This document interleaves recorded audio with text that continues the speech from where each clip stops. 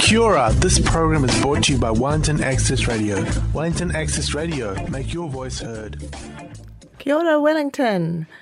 Welcome back to B-Side Stories, the stories of the people that make Wellington tick. And Happy New Year. This is our first show back. And so I already turned your guys' mics on. Thanks, Sadie. I'm Thank Sadie. you. Laura's here and Rose is here.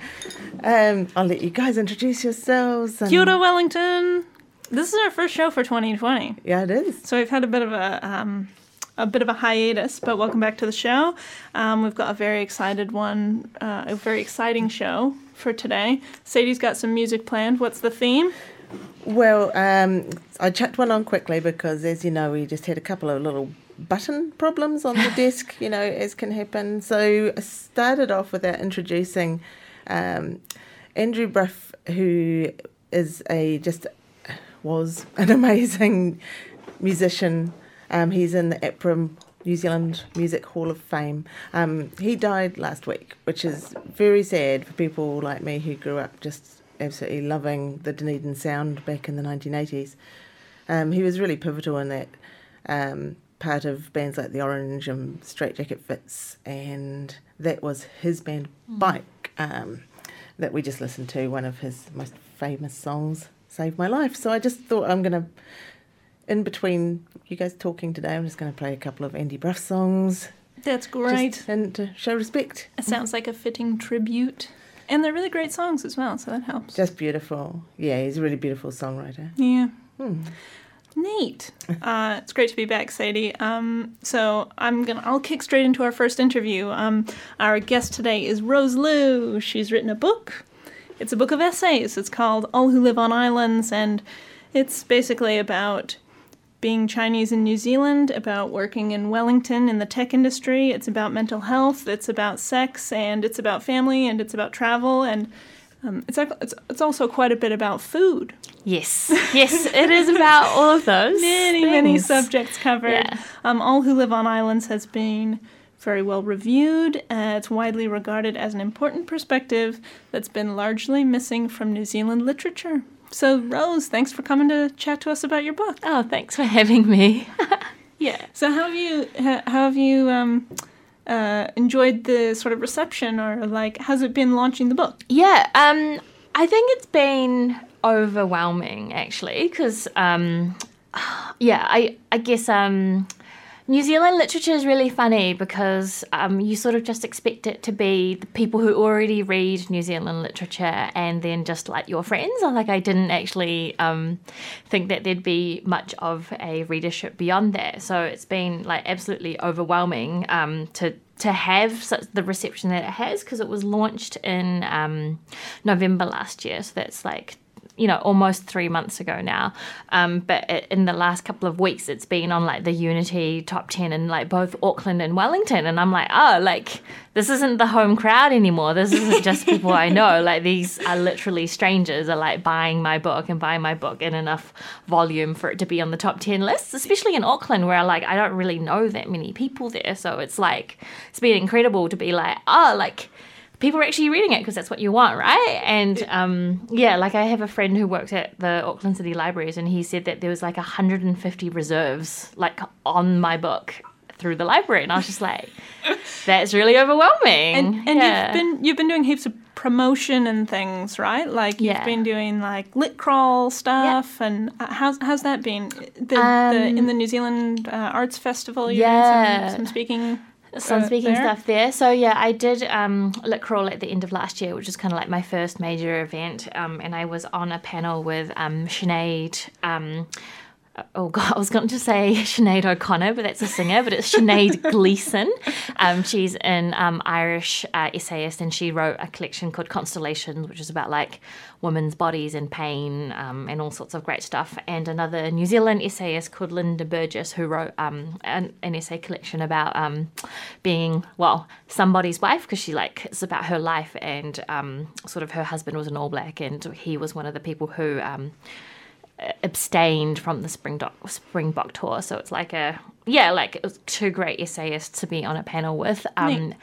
But then over the next like 4 months, I'm really like hitting the road when it comes to events. So I've got I'm doing a schools tour next week, which would be really exciting. Wow. Yeah, so there's a poet called Marty Smith, who is like my friend's boyfriend's mother. Yeah, so where my friend is Sharon Lamb, who is another New Zealand writer, and her book, Lonely Asian Woman, has been shortlisted for the, longlisted, for the Occam's Fiction Prize. And her partner's mum is also a like very accomplished New Zealand poet. And so me and her mum, Marty had given my essay to a bunch of her students because she teaches at Taradale High School, and then it kind of all spiraled from there, and now I'm like doing a tour of like 4 schools in the Hawke's Bay region and talking to them about my book. Yeah. What kind of schools? I think it's... What age kind of range? I think it's 1 intermediate and 3 high schools. Yeah, neat. Yeah, so I think it'll be cool, and I think the focus is on like the senior English students and all of the Chinese students sort of in the area, because it's like, you don't have that many role models sometimes as a Chinese person in New Zealand. So yeah, I'm really excited. Wow. Yeah. Speaking to the kids. I know. I'm like, I don't even know what the kids are like these days. I don't. Yeah. Wow, cool. Yeah. So, so it sounds like you've been kept very busy by making this book happen, and as well as doing your normal life, you're doing your normal job, right? Yeah. Yeah. So, I wanted to ask a little bit about like your life and your background and how writing fits into that. Sure. So Yeah. it's something you talk about a bit in your book, that you're a software engineer. Is that, Yeah. those are the right Those tech are words? the terms. Yes. Yeah. So you're doing that, Yeah. working in the sort of Wellington tech world. Mm-hmm. And also you ended up sort of pursuing your writing and doing modern letters at Victoria University. So I guess just talk a little bit about why writing is important to you and why that's always been, why that's something that you stirred into your already busy life. Yeah. So I think I like my job in the tech industry, and it is creative, but I guess you're always making something for someone else. Like you don't build something unless there's kind of like a need for it. And I guess like writing for me is like something creative I can do it's like mostly for me, like it's something that I've always really gotten quite a lot out of.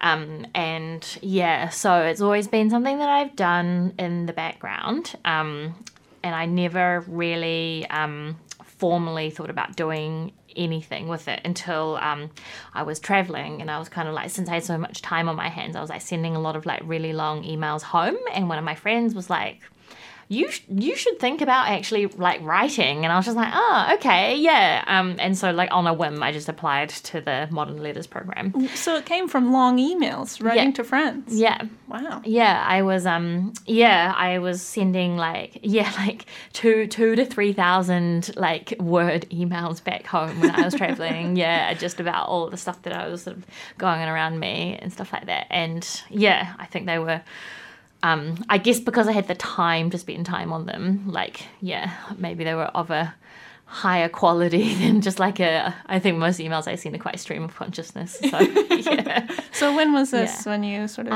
that was in 2016.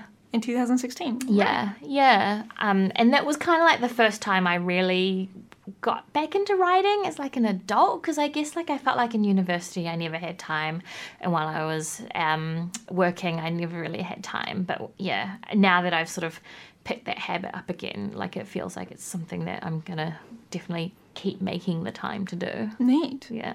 And you ended up making a book of essays. Like, is that sort of the format you were drawn to writing in, or what?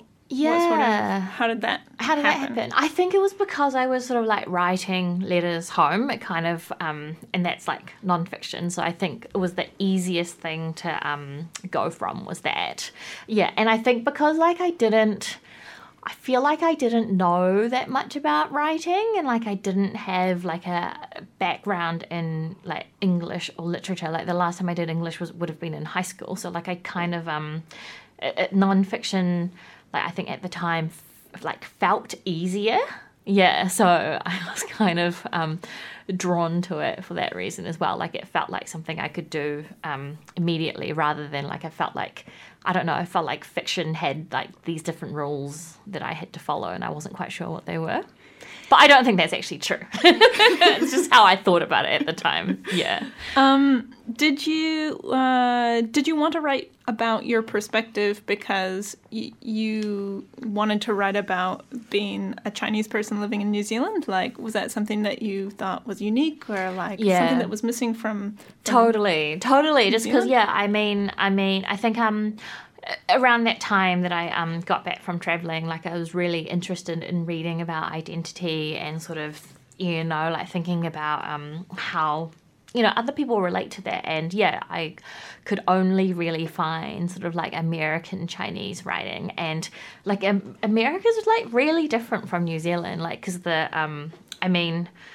just like culturally it's so different. Like it's got that history of slavery, and it's also got the history of colonization, and then it's sort of like modern America, depending on where you are, it's like in a lot of ways much more diverse than New Zealand. So it's kind of, I felt like the sort of racial issues and where sort of Asian people were sort of positioned was like quite different to how it's positioned in New Zealand. So like while I sort of like there are definitely commonalities between the American Chinese experience and the New Zealand Chinese experience, I felt like there were actually heaps that were just completely not the same. Yeah, and like and also I think kind of like in New Zealand, where I think if you're like non-Pākehā and you grow up in Auckland, like that's a really different experience from being non-Pākehā and growing up somewhere else in New Zealand. Whereas like in America, I think because there are more larger cities with larger populations,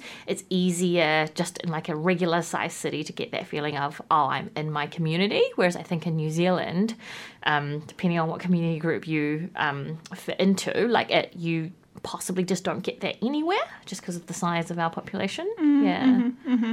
And you grew up in Whanganui, that's right? Yes, I remember that correctly. Yeah. So you basically kind of like had a very early life in Auckland, and then were in Whanganui for sort of like your school years. Yeah. And you write sort of about that sort of provincial New Zealand kind of upbringing, or like the challenges of that. I think I feel like I still have a love-hate relationship to Whanganui. I mean it's I think there's a lot going for it, and I think it's like very different to engage with it as an adult when like lots of my friends from like Wellington are like they can't afford to buy a house here, so they're like, oh, let's just move to Whanganui. Whereas I think growing up there, it was really, really bleak and really, really bogan. Like, so, it's quite different. I wanted to talk a little bit about like the things that you write about. And one of the things that you write about so essentially is your family. And it kind of starts off with your grandparents. So do you want to talk about like why your grandparents are such important figures in your life? I think my grandparents, they're just, I think it's like, how do I say that?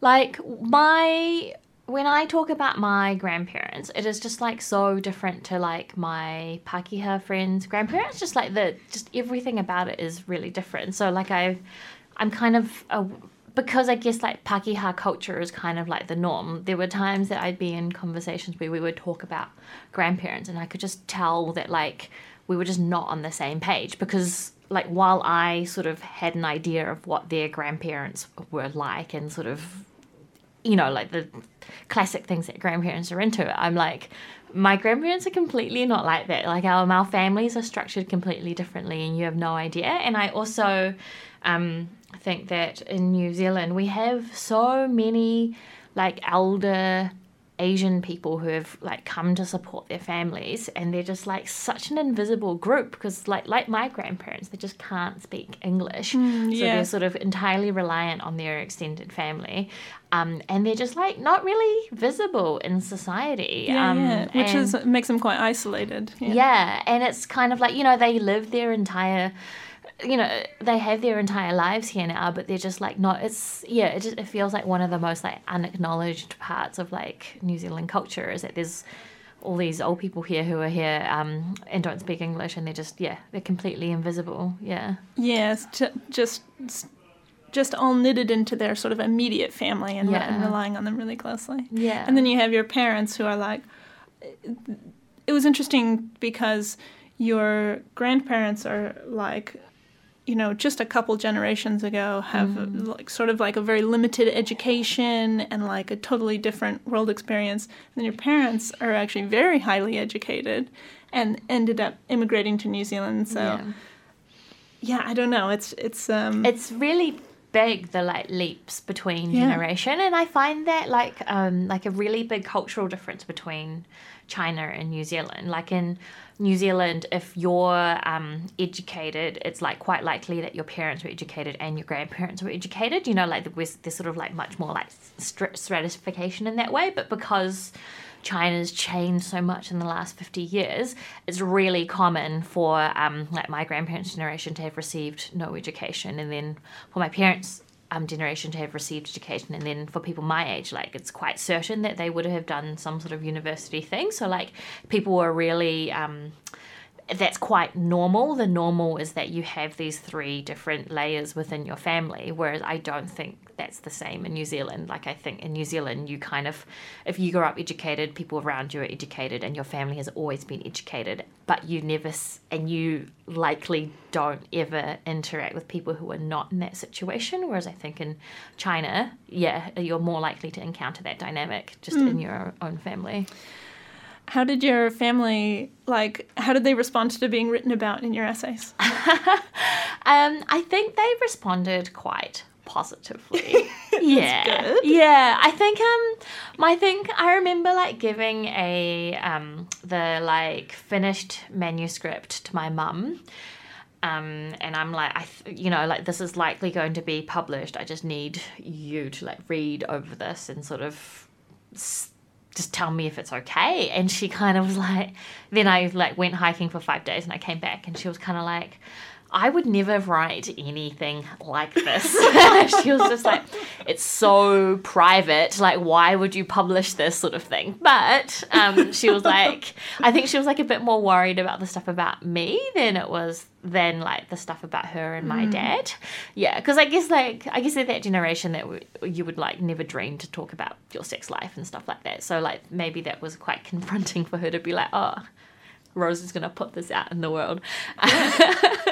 And so, so they were like pretty chill about it at the time. And since it's been published, I think they have, I think, again, like me, I don't think they expected it to be so well received as it has been. Like, a couple of weeks ago, one of the reviews of my book that was in The Listener got like translated into Mandarin and like got shared in on a Mandarin social media page that they follow.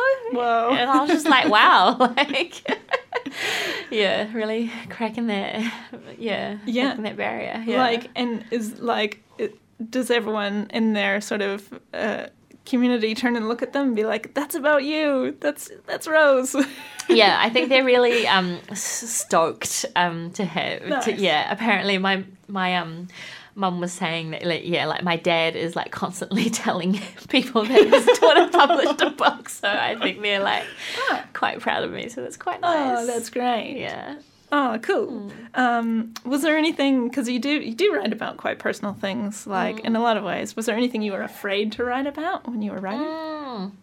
I think it was the stuff that was that made me feel the most like unsure about publishing was the stuff that was didn't involve just me. Like I think I have a few essays like about friends and stuff that was about some like situations that we went through together.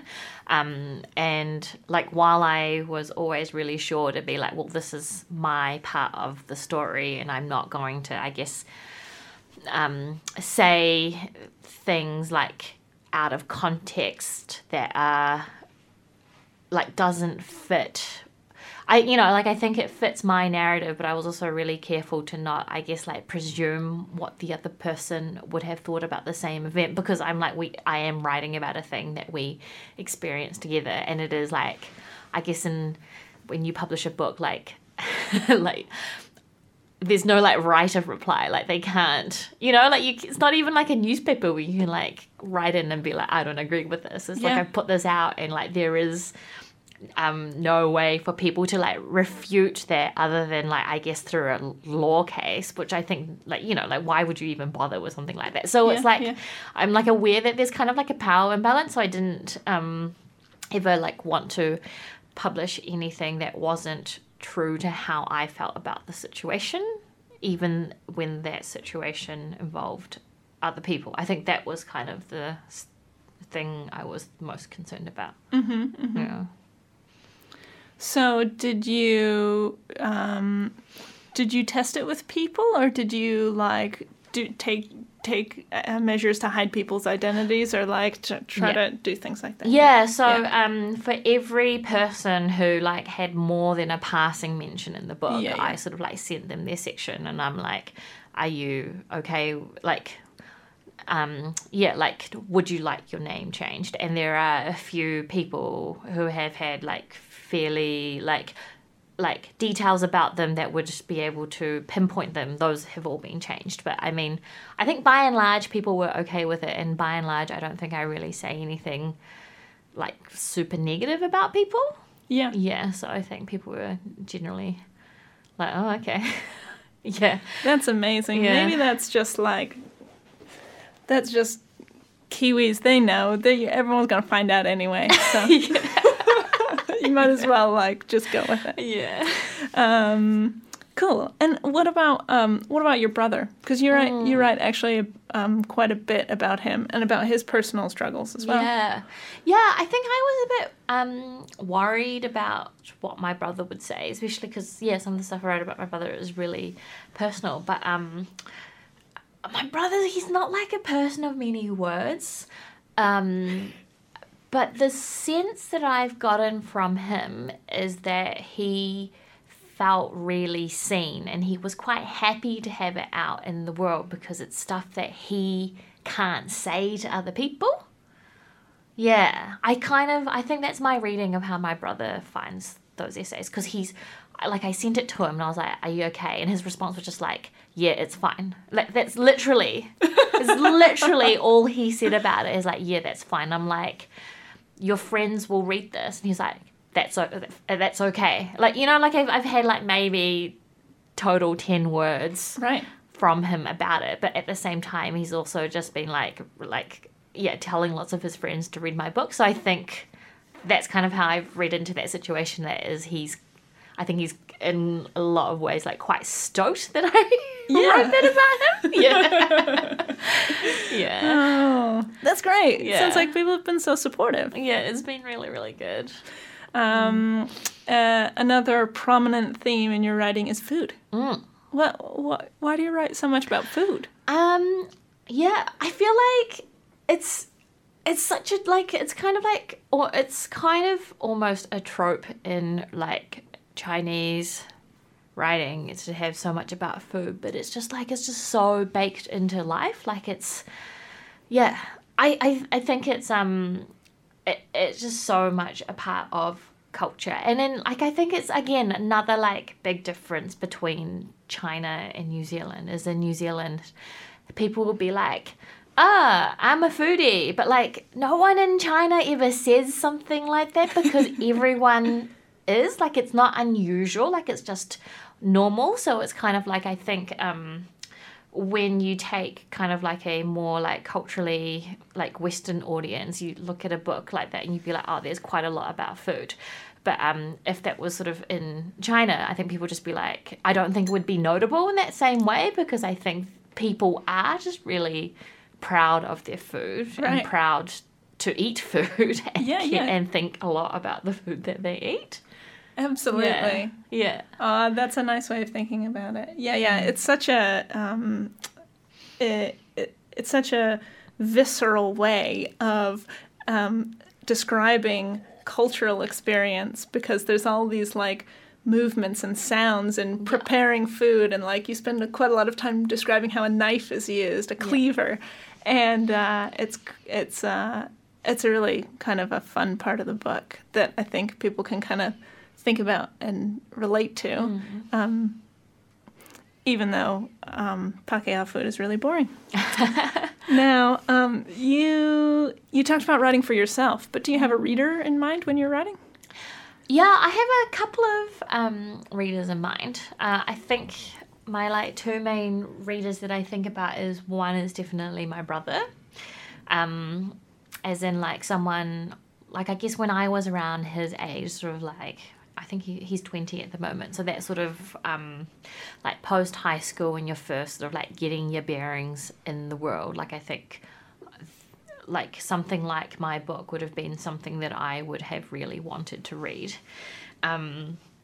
So that's like one ideal reader is my brother, and the other ideal reader is I have a friend called Serena who's recently left Wellington and moved to Germany. But oh my gosh, so that is like the Wellington experience, the pain of your friends moving overseas. I know, it sucks. It sucks big time. It really sucks, but she is my other ideal reader because she's just grown up in such a similar situation to me. Like we are basically the same age. We are both 9 years older than our siblings, and she grew up in New Plymouth, I grew up in Whanganui, and then we both moved to Wellington. So like again, it's just kind of that sort of like sort of semi-rural like Asian experience in New Zealand. Yeah. So do you write for, like, is that something that you worked on when you were, like, doing your Victoria University studies and stuff, like, working out who the reader is, or, I mean, how was, or was that quite a natural thing for you? You like, I just want to write something that my friend would read, or my brother would read? I think it was quite natural for me. I don't think I was, though I did have them, I think it was really clear that those two people were definitely, like, my ideal readers. I don't think it wasn't like I thought about that every day sort of thing. I kind of was just like, oh, I'll just like write what I feel like I need to write. And that was like there were like things I considered, but they weren't really like constraints. Were there essays that you wrote and then set aside and didn't use in the book? Yeah, heaps. I think there was a point where I was like a month away from Handon and I had like maybe like 5 essays in like draft form, and I like talked to my supervisor and I was like, I don't think I can finish all 5. I feel like I kind of only really want to finish these 2 and I think I'm going to abandon the rest. And she's like, yeah, just abandon them. I was like, oh, okay. Yeah. Okay, sweet, I'll just abandon them. Yeah. So, and they're just abandoned. Yeah. Yeah. What happens to those? They just sort of they're seedlings of ideas for another time, maybe. I think so. Yeah, I think they were. I just couldn't get them to work in a way that felt comfortable, and I think it always felt like I was like stretching with those ones. Like, it just never felt like organic. And I don't know if they will ever see the light of day. To be honest, I feel like they're just abandoned essays. Do you still find yourself writing? Yes, I've been doing a bunch of writing recently because I'm doing a event for the New Zealand Festival, which is like a short lecture, so that's like entirely new content, and I've been working on that over the last week. Yeah, and then but other than that, I haven't had much time to like write. It's been mostly sort of like preparing for events and being like, what do people want to hear about, and like and stuff like that. Yeah. And do you know an answer to that? What do people want to hear about when you go to give a talk? God, I have no idea. I'm making it up. I really don't know. I really don't know. Yeah, especially because I think the thing I find weird about writers' festivals is that like the first time I went to a writers' festival was when I was at the IML because it was compulsory. They were like, we expect you to attend 5 Writers' Festival events, and it was the first time I'd ever gone to one. So IML Institute Modern Letters, that's your Vic Uni study that you did? Yeah. So I still, because that was the first time I went to one was when I was had to go as part of mandatory schoolwork. I kind of don't understand what people want from a Writers' Festival event when they show up and they haven't been told to be there. Right. Yeah. They just want to fulfill an assignment. Yeah. Yeah. So many people went to Margaret Atwood last night. Yeah. And I'm like, what did those people want from her? Do you know what I mean? I love reading and I like talking to other authors about writing, but I've never quite figured out why you would go to a public event like that. Anyway, I think I should really, I don't know, what do you two love going to Writers' Festival events? Do you go see writers' talks, Sadie? Occasionally, but I guess I kind of get where you're coming from because I love music and I love bands and I love reading and I love films, but I don't feel a particular desire to go and listen to the people who made them speak. Talk about the thing you've already seen. Really, it's because it's about the product for me, in a way. Yeah. Yeah. And that's the same idea as I think the only writers event that I went to voluntarily was Jenny Zhang because I'd heard really good things about her writers events, separate to her actual writing. And I remember when I was at the New Zealand festival when I went 2 years ago because it was compulsory, I kept being seated next to these old people who would fall asleep. So I didn't understand why they had gone because they, I was just like, oh, what do they want? This person, maybe they just want someone to sit during the daytime. It was just a soothing voice to fall asleep to. Yeah, exactly. And she had no idea who the person doing the event was. And then she just fell asleep immediately when their session started. And I was just like, wow, is this what a typical audience member is? This is quite a strange experience. Yeah. Well, I love writers' talks. And I frequently go to writers' talks, even if I've only heard about the book, haven't read the book, but heard about the book. And I just think, and often I have read the book as well, but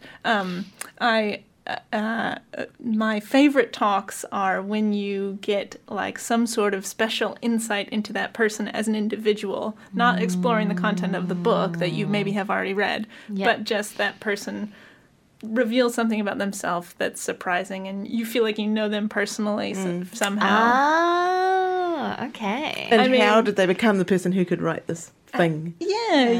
Some sort of background nugget that you wouldn't otherwise know just from reading. Ah, interesting. Not every talk is like that, though. Yeah. And I guess maybe with novelists, that can be more surprising than with essayists. True enough. I mean, sometimes it's fun just to go and hear them read a great passage and read something funny from what they've written. Yeah. So that's the plug to go and see your Writers' Festival event. Yes, please come. It's Sunday, March the 8th. I think it's 3 p.m. It's What Keeps You Up at Night, and I'm with poet Carlo Miller and historian Bart S. Yeah. Great. And no one will fall asleep. I hope not. It's gonna be super exciting, and it's also about what keeps you up. So hopefully, there's a lot of insomniacs there. Yeah. Do you have any other sort of creative things coming down the track, or do you know what's next for you in your writing? No. I'm doing. I don't know if I'm allowed to say this, but I'm doing Auckland Writers' Festival. I don't think that they've released the program, so I'm not. Yeah. B-Side Stories exclusive. Yeah. They released the schools program. I'm doing something for that, but I don't know if they've released the main program. But I don't know. They didn't tell me not to say anything. But there's an event. Okay, I'm just gonna. I don't know. maybe they're not listening, but one of the events I'm doing for Auckland's Writers Festivals, I'm so amped for. So they got a perfumier. And they commissioned the perfumier to make 5 perfumes based on 5 different works. So my essay about the cleaver has been turned into a perfume. Oh my God! So the event is you get like these 5 different scents to sniff, and you hear a reading from each of the writers. And I was like, I didn't know it was my dream, but as soon as I found out about the event, I'm like, this is my dream. Like, I can't imagine like a better event to be a part of. Wow. Yeah. I like it. That's a wacky and cool idea. That sounds super Exactly. fun. Yeah. Rose Lou, dreams coming true. Yeah. Thank you Yeah. for coming on the show. Thank you for having me. And talking about your book, All Who Live on Islands. Everyone should go out and read it. And I think we'll play out with a song. Yeah, cool. Yeah, I was just saying before the show, I'm going to definitely, having read a couple of reviews of your book, I definitely want to pick that as my book club book. Oh, yes, But it sounds like I might have to wait a little while if there's like huge reserve queues at the library. Yeah, well, you get it out through the library app. True. It's on. Yeah. It's digital. There is a digital copy Cool. that got released recently, yeah. Or I could buy it. Or you could buy it, yes, You yeah. can buy it. Nice one. Thank you. All right. Let's have a look here. Going back to my Andy Braffliff. This is probably his most famous song. It is one that he did with Straight Jacket Fitz called Down in Splendour.